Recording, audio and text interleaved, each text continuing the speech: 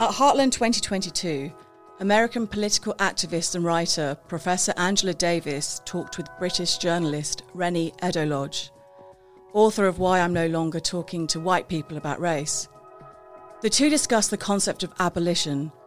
They investigate how abolition is not simply a strategy of abolishing oppressive laws and structures, but actually holds a restorative potential of rethinking and thus creating meaningful change. You're listening to a Heartland podcast.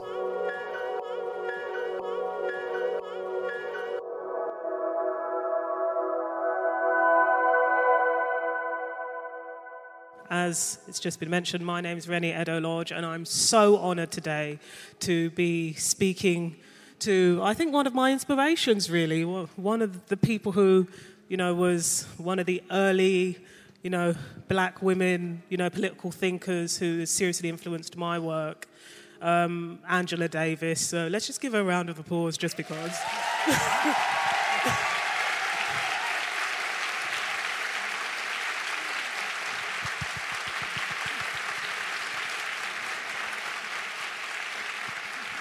Angela, would you like to greet the audience? Just give them a shout out, say hello. Well, good afternoon, everyone. And do we get a soundtrack for the conversation? A soundtrack? Oh, I'm listening to the music. What is the deal with the music? Would you prefer it off? Yeah? Is that possible? Sound people? Oh, it's outside. Okay. Oh, I see. Thank you. Okay, well, we'll just have to project our voices then. All right, let's get cracking. So, Angela, I've just finished reading/listening, because I'm an audiobook person, even though I write books, to your autobiography. And when I was reading it, I was really struck by how much you had experienced even at that young age. I don't know how many of you in the audience have read it, but when was it first published again? It was published in 1974. And how old were you around that time? Well, I think I was still in my late 20s, early 30s. I was released from jail when I was 28, and that is when Toni Morrison persuaded me to write the autobiography. It took about a year and a half. So I think I was probably 30. But when one is young, one doesn't realize one is young. One only thinks of oneself as young after a certain process of aging sets in. So no one could have told me then that I was young. Let me put it that way. Well, I was struck by just the life that you'd lived even at that point. So my first question is really that you've lived a life. You have really been involved in the struggle. Do you consider yourself a survivor? I think I'm going to move the chair a bit because I feel like half the audience is behind me. I think that's fair. Okay, it's a little bit better? more opened up. Yeah. Mm-hmm. Okay. Well, yes, I am a survivor. And I think of myself explicitly as a survivor, given the fact that so many people who were involved in those struggles have passed on. And the work that I've always done has been collective work. Whether we're referring to the actual organizing and building organizations and building movements, or whether we're referring to writing, because I never claim the ideas in my books to be individual ideas. They all came from an interaction with other people who were thinking and organizing and struggling. And so I like to think of myself not only as a survivor, but as a witness for those who have not survived, as a person who can remind others of the work that people whose names have not necessarily been publicly recognized, the work that they have done to make this moment possible. Absolutely. Yeah, round of applause.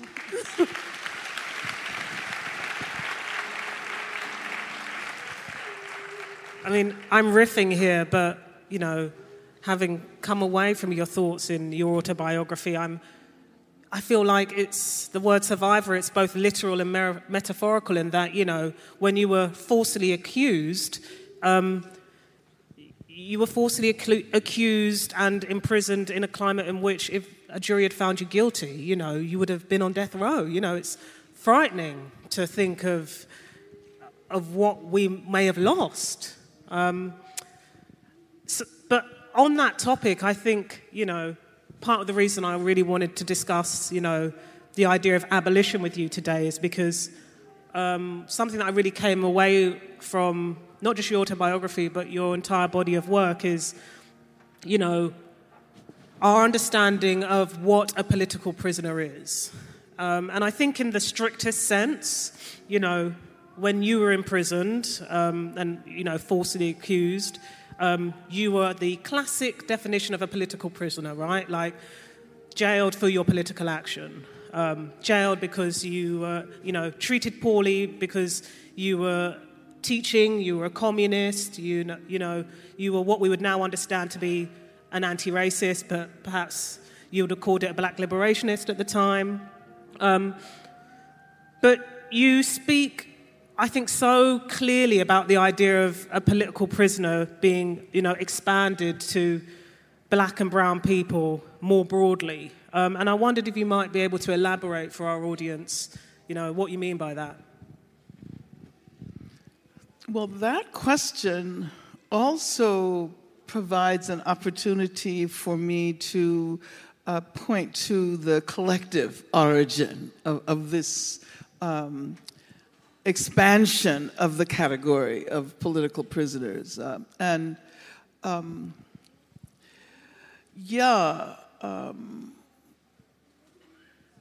We had the tendency to assume that a political prisoner was a person who was literally arrested and jailed for their political beliefs and political affiliations.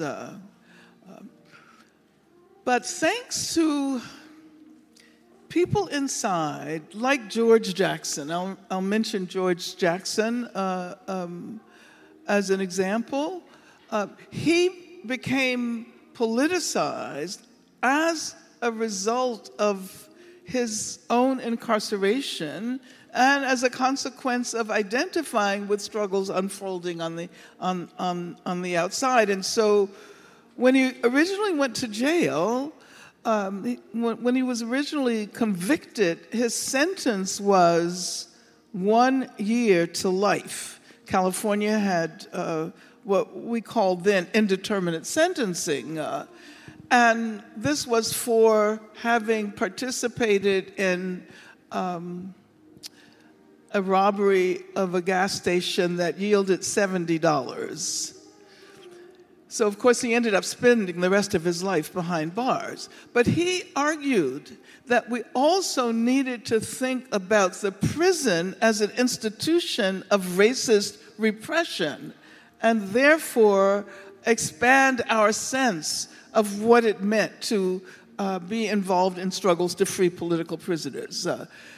So many other women and men and non-binary people, I'll say retroactively, were behind bars precisely because of their politicization as prisoners, and therefore should be considered political prisoners. But perhaps even more importantly, that insight created the foundation for an abolitionist movement, created a foundation for placing the prison itself in question as the institutionalization of racism and as one of the most dramatic structural examples of the way racism functions in our society. Absolutely. I mean, something that I feel like really clicked for me, over the years of reading your work is drawing those connections between, black and brown communities in particular, living outside of prison in spaces that are over-policed, policed to the point of almost militarized policing, right? And then you can actually draw a clear line between that level of over-policing and over-criminalization to being overrepresented in prisons, right?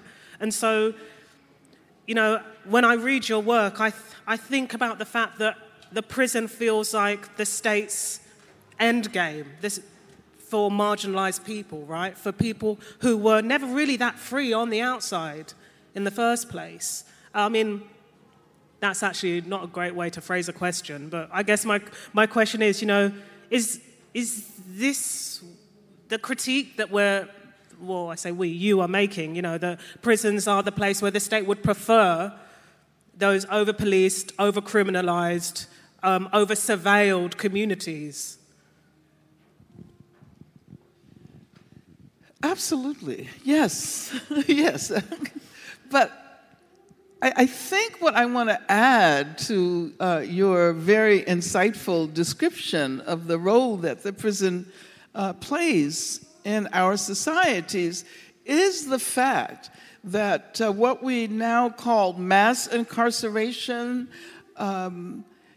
developed precisely during the period of the emergence of global capitalism and the structural changes, the disestablishment of the welfare state, the privatization of health care, the increasing privatization of education. So during the 1980s,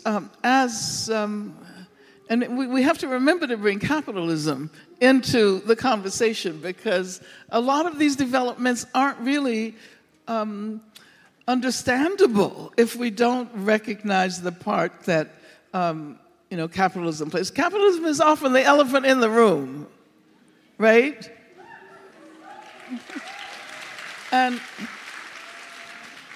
And so what was interesting, and many of us were able to see this in the 90s, what had happened during the period when the numbers of people, particularly black and brown people, although I would say indigenous people are the most heavily incarcerated population in the U.S., but the vast increase in the numbers of people behind bars, the surge in the construction of prisons, California, I think, went from a few prisons from 12 prisons to 33 within a couple of years.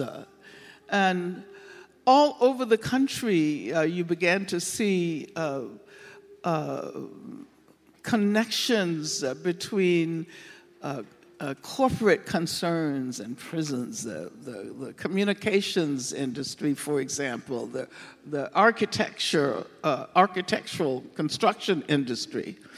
And so it became clear that racial capitalism, I mean, we use the term racial capitalism now, but it ought to have been apparent precisely during that period as ever larger numbers of people of color and poor people were being directed towards prisons precisely at a time when the country, the state, but also the whole corporate structure refused to attend to the needs of people of color, of poor people. And so if you have a group of people who have lost their jobs because of the deindustrialization of the economy, when you have people working in the auto industry, but auto construction, manufacturing is increasingly shifting towards countries in the global south. Manufacturing is shifting.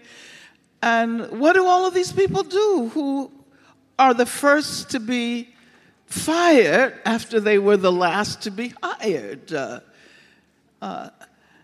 Obviously, as we're coming out of this pandemic, and we see the numbers of people who have been evicted from their homes, who are jobless as a consequence, and now people are talking about the surge in crime, right? And therefore the need for more police. And it's so obvious, why people sometimes have to turn to desperate measures when they can no longer support themselves and their families.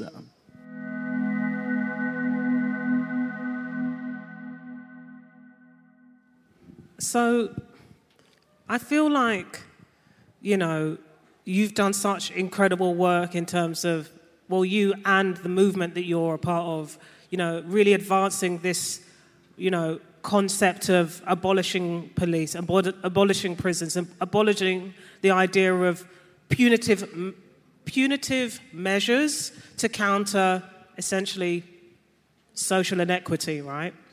And I feel like post-June 2020, these ideas really made their way into the public imagination in a way that we've never seen before.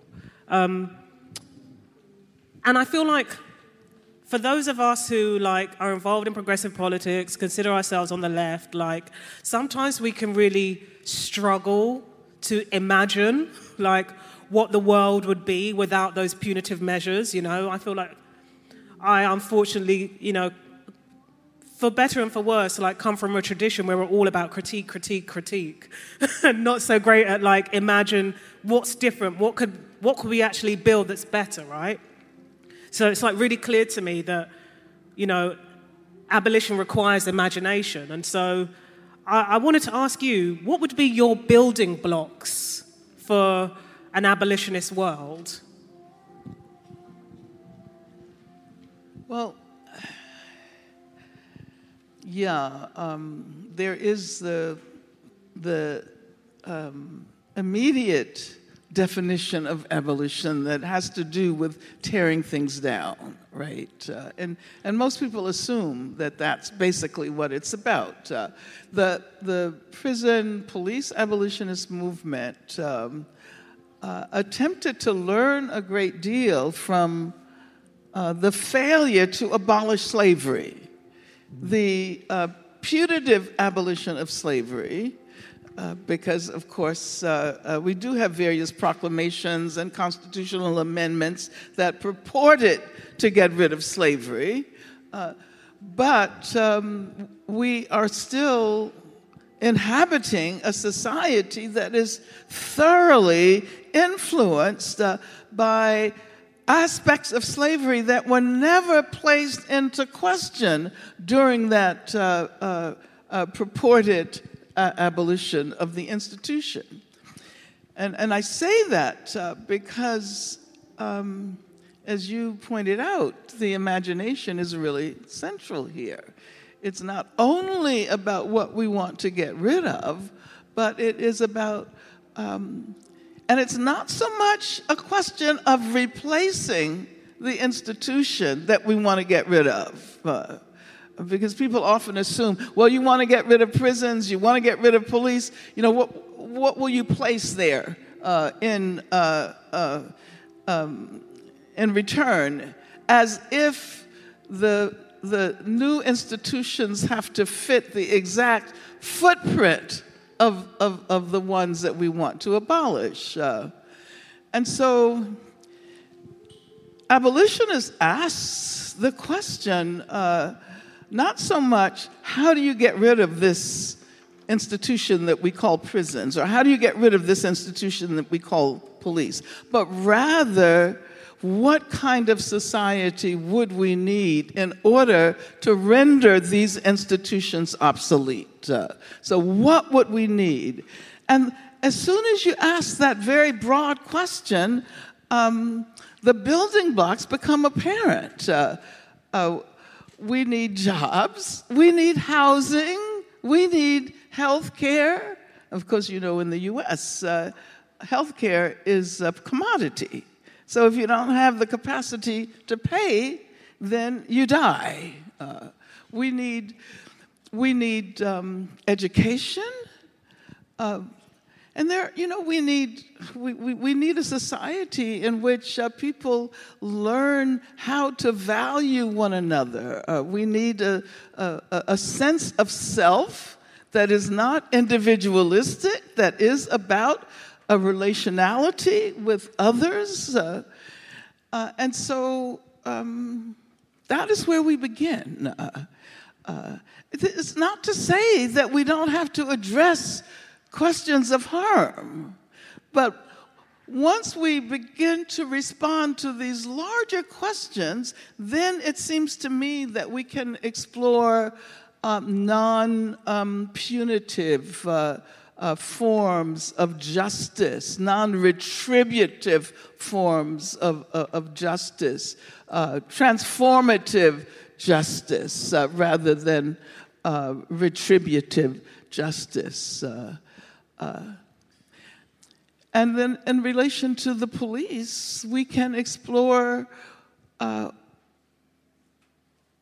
what we really need in order to feel safe and secure. So do we need, you know, groups of armed human beings who are basically trained in how to use weapons? Is that what we need when a person is involved in a psychiatric breakdown? Oh, you're absolutely right. Because what is bound to happen is that the person who really needs some kind of compassionate care is going to be killed. So these are the kinds of questions that the abolitionist imagination, if we want to talk in that way, these are the kinds of questions that we like to pose and we like to explore. It's also about revolution. Let me put it that way. That too.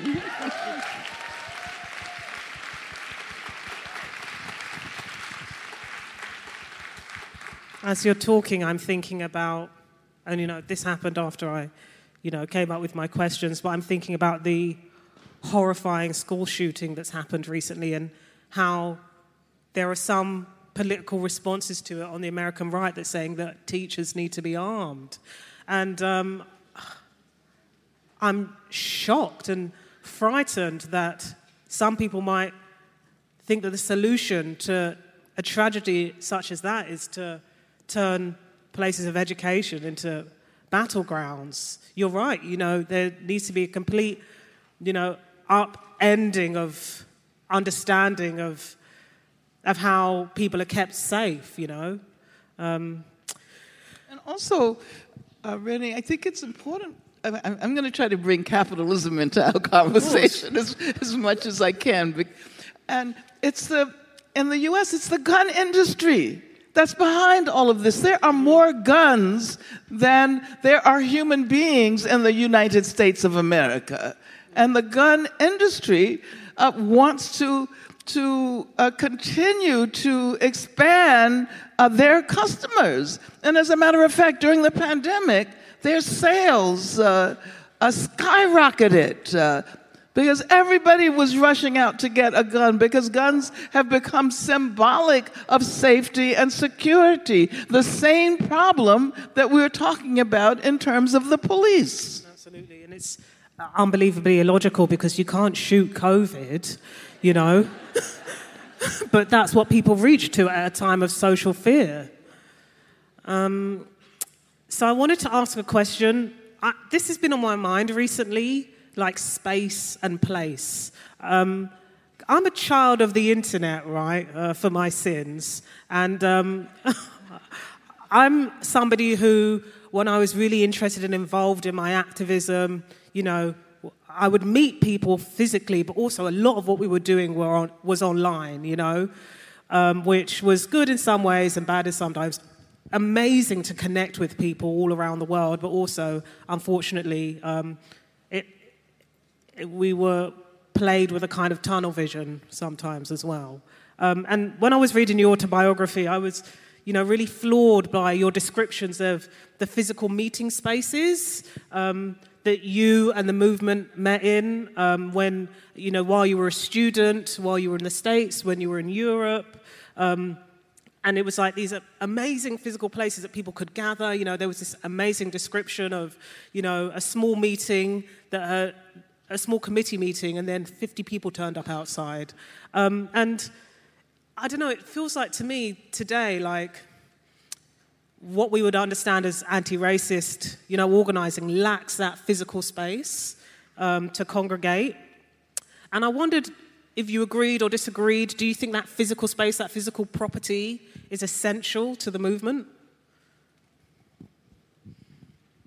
That's a really interesting question. Well, first of all, I want to tell you that when I began to write the autobiography, I did not really know how to write in a descriptive way. I was trained in philosophy, so my writing was pretty abstract. And I have to thank Toni Morrison for reading my first drafts and then asking me questions. What did it look like?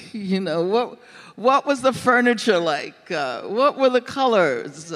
So she is the one who is responsible for whatever descriptive power the book has. There's nothing like a good editor, Absolutely, absolutely. They don't exist anymore. But I do think that the spaces played an important role. And there's so many ways in which I could answer that very interesting question. And I don't know whether physical space is absolutely necessary, but I will use your question as a way to reflect on the transformation of movements as a consequence of the connection to philanthropic organizations. And as we didn't apply for grants because they didn't exist at that time. We raised our own money, and therefore were not beholden to other forces in terms of the work that we chose to do. And now, of course, there are wonderful philanthropic organizations that do help to support anti-racist movements, feminist anti-racist movements. But I think that they also often play the role of bringing the movements into the sphere of capitalism. And I want to use this as a way not only to think about space, but to think about time. And oftentimes these grantors ask, well, what will be the impact of the work that you do in 2 years? What is your 2-year outcome? What is your 5-year outcome at the most? And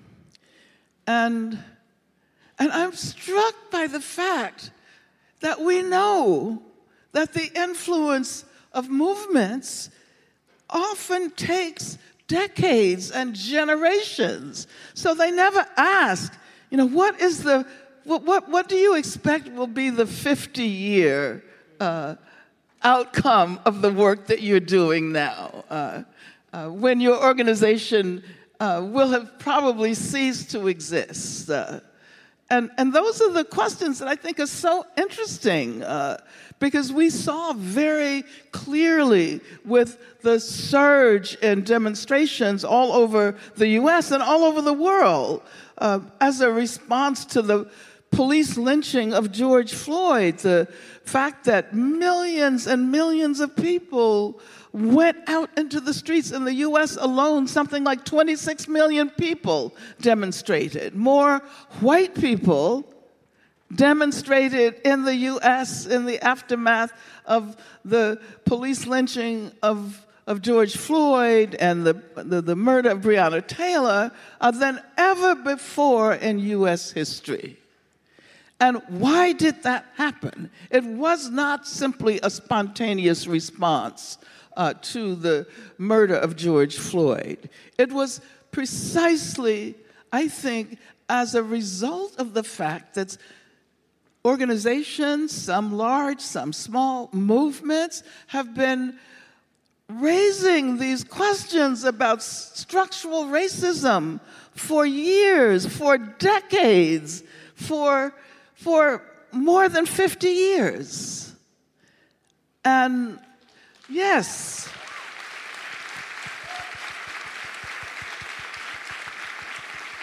and so this is precisely why when you asked me whether I considered myself a survivor early on, that I said I wanted to think about all of those who haven't made it this far, because I know that the work that they did helped prepare for that amazing surge, massive, collective surge in a new understanding of racism.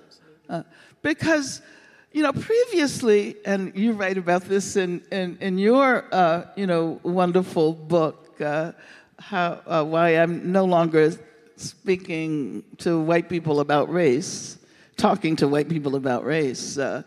It's because the questions of racism for so long have focused on individual attitudes. And the answers have been, well, I'm not a racist. Nobody cares whether you are, well, yeah, of course we do care. We care. But the fact that you're not a racist has no impact at all on the way racism functions in our society.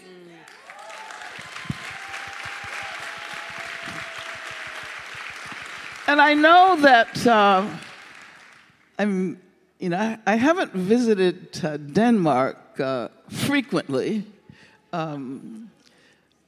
but I have had some conversations with people who are organizing here in this country, and they tell me that they often confront this notion that the Danes, or maybe there's a kind of romanticization of Scandinavia. Sadly, Yes. And that. And this idea that heterogeneity, that people in these countries are not racist like the ones you see in the U.S. or like in South Africa, that it doesn't happen here. Oh yeah, there may be a few people with racist attitudes, but they don't reflect the entire country. Do you understand what I'm saying? This is precisely why an understanding of structural racism is so important. And I can tell you that some years ago, I visited Sweden. I guess Sweden is the Scandinavian country I visited most. But doing research on prisons. And when I went inside the prisons outside of Stockholm, and saw the racial composition. Mm-hmm. Absolutely. Saw who was behind bars. It was African people of African descent, people from South America, and I said, yeah, there is some serious racism in this country. And it usually shows up most dramatically within the prison. But now there are all kinds of organizations. There's freedom of movement here. Are any of you familiar with freedom of movement? Some friends over there. Yeah, there's Marronage, right? And quite a number of other organizations. So you have a lot of work to do. We're dealing with the afterlife not only of slavery, but the afterlife of colonialism.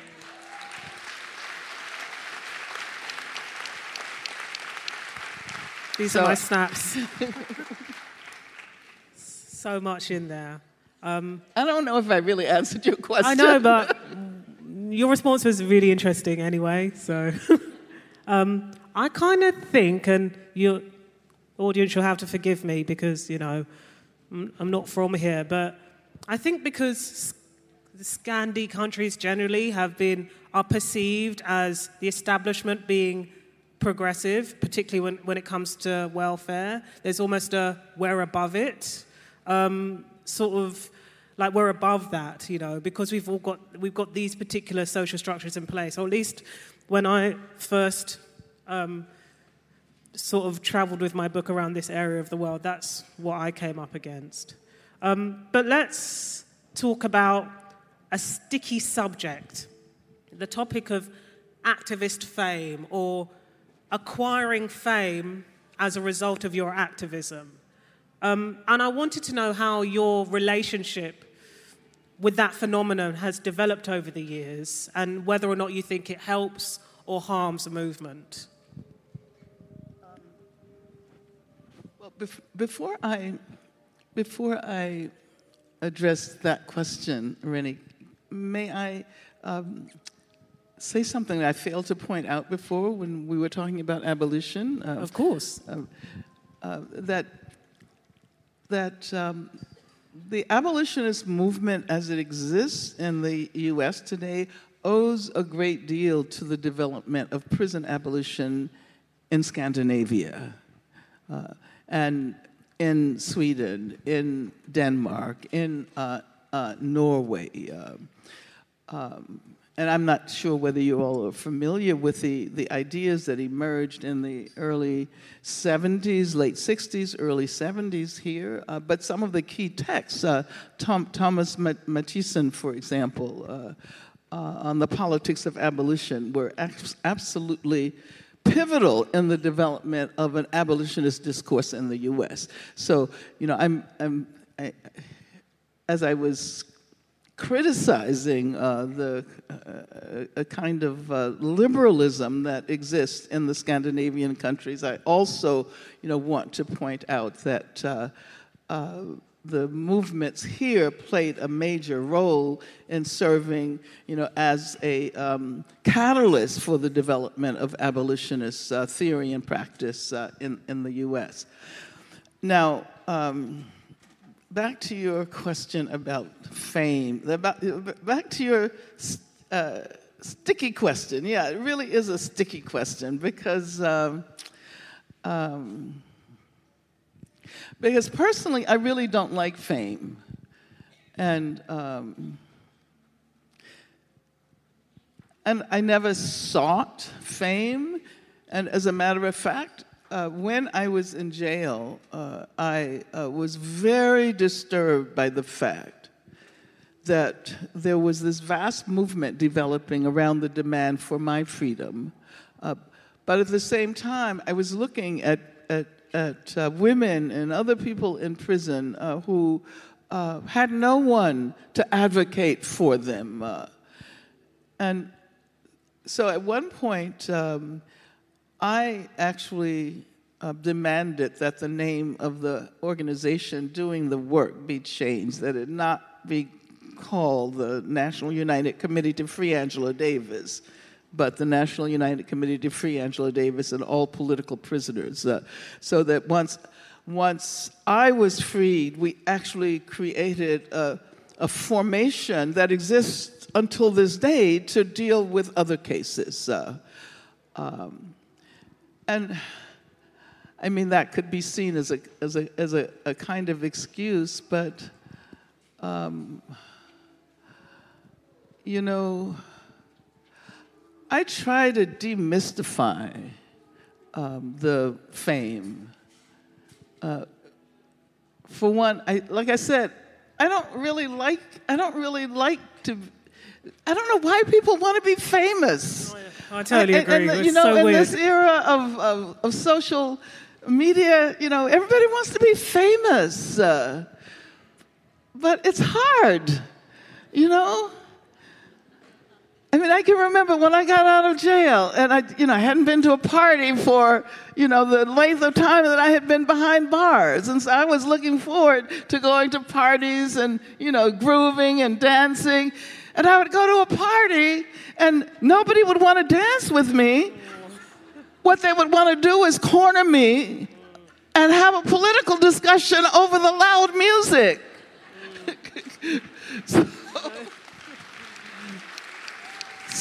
So I had to stop going to parties. Which is rubbish. Like, you need to groove. Exactly. But, you know, I know that there are people who seek out fame, but I have always been a very shy person, a person who never felt comfortable speaking publicly, and I still, you know, have the remnants of that feeling that this is not my place, that I should not be here. You know, other people love doing it. I don't love doing it. I mean, I'm enjoying hanging out with you all this evening, but I don't think of myself as that public figure. And I had to finally realize that I was never going to reconcile the way I think of myself and the way large numbers of people think of me. And there's a story that I've told many times that might give you a sense of why I have learned to live with that contradiction. And it's about a young black woman who's in the system, the foster care system, whom I encountered at the university where I was teaching. Anyway, she was looking at the university. We had invited a number of people who were about to finish their term with, you know, foster care, and they were thinking about universities. Anyway, she had a T-shirt on with my image on it, and I had seen so many T-shirts with pictures of me, and they always make me feel really uncomfortable. You know, why are people walking around with my face on their clothes? It's weird. So this time I went up to her and I said, why are you wearing that T-shirt? And she was very young. This was I think it was in the early 2000s. And she didn't really know that much about me. You know, which was fine, because you can't expect everyone to know everything. But when I asked her why she was wearing that T-shirt, she gave me an answer that made me realize that it wasn't about me at all. She said, whenever I wear this T-shirt, I feel strong. I feel powerful. I feel as if I can do anything I set my mind to doing. And when she said that, it made me realize that image was not about me as an individual, but rather it was about the movement. Even though she did not think of it that way, it was a stand-in for a kind of collective power and force. And so I see what is often called fame as the presence of a powerful movement. And I do what I can to demystify the individualism that's inherent in that particular mode of representation, but I but I embrace the power of the movement. So that's kind of how I've dealt with that issue.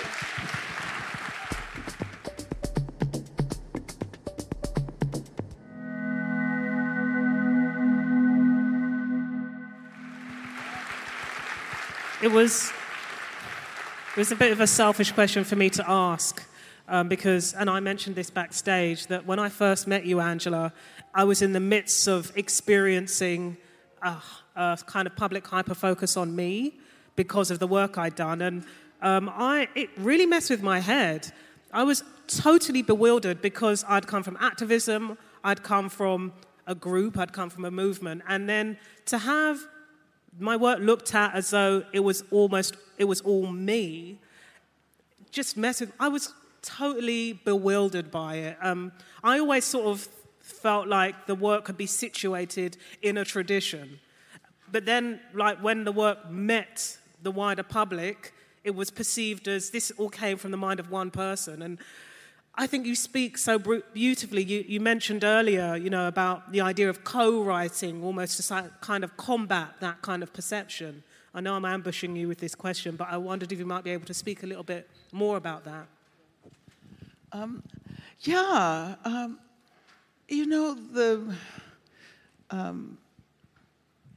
The profound individualism of attached to capitalism is so destructive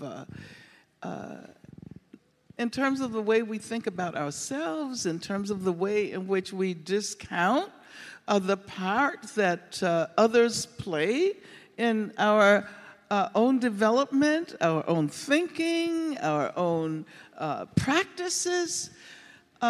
Just the very last book that I participated in was a collectively written book. It's called Abolition, Feminism, Now, written by 4 people.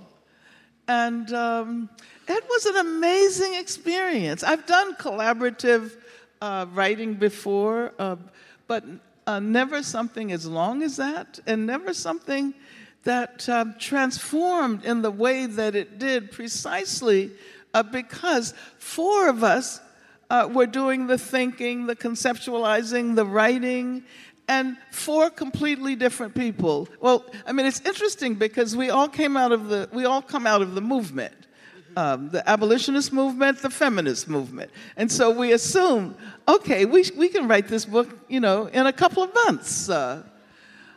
But we're trained in different fields, in different disciplines. There's a sociologist, there's a person in literature, there's a person in education, and there's a person in philosophy. And so once we began to talk about how we were going to write it, we realized how absolutely different we were.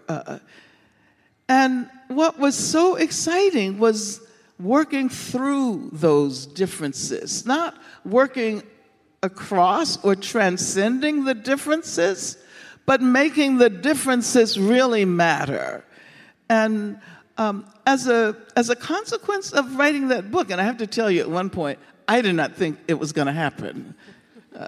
I did not think it was going to happen because it was so disjointed. But we wrote, and then other people rewrote what we had written, and we had to learn how not to be so attached to our own formulations, how not to be so attached to our own ideas. It was a remarkable experience. And I don't see why this isn't encouraged at the level of the university. I mean, I know why it's not encouraged. But it was an absolutely remarkable experience that, in retrospect, really recapitulated precisely the message we were trying to get across in the book about the connection between feminism and abolition, about the experimental the emphasis on the imagination, the emphasis on experiments. But it was hard. It was really, really hard. It sounds like it's, it's the values in practice, right? Absolutely. Yeah. But what it taught me that while we often tend to assume that the way to come together is by transcending our differences. You hear that phrase all the time, right? Or working across our differences until we reach a point of unity. Unity is always assumed to be a unity of sameness.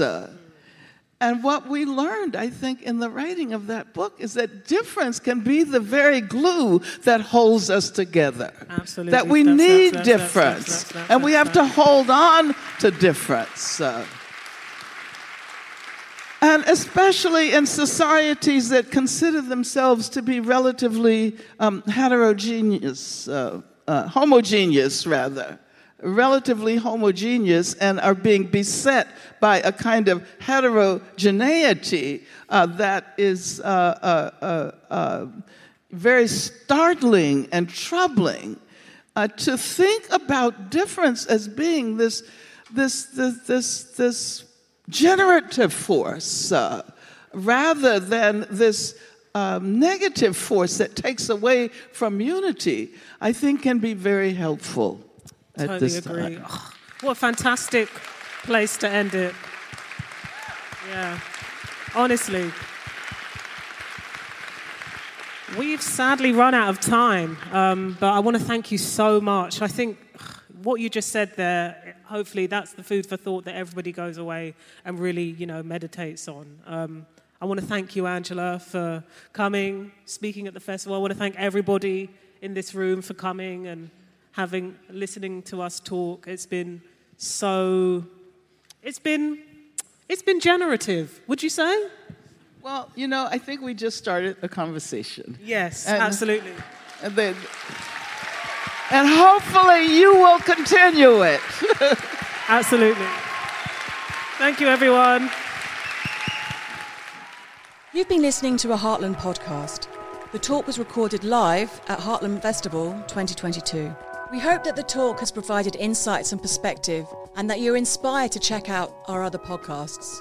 They can be found on our website or where you usually listen to podcasts. Thanks for listening.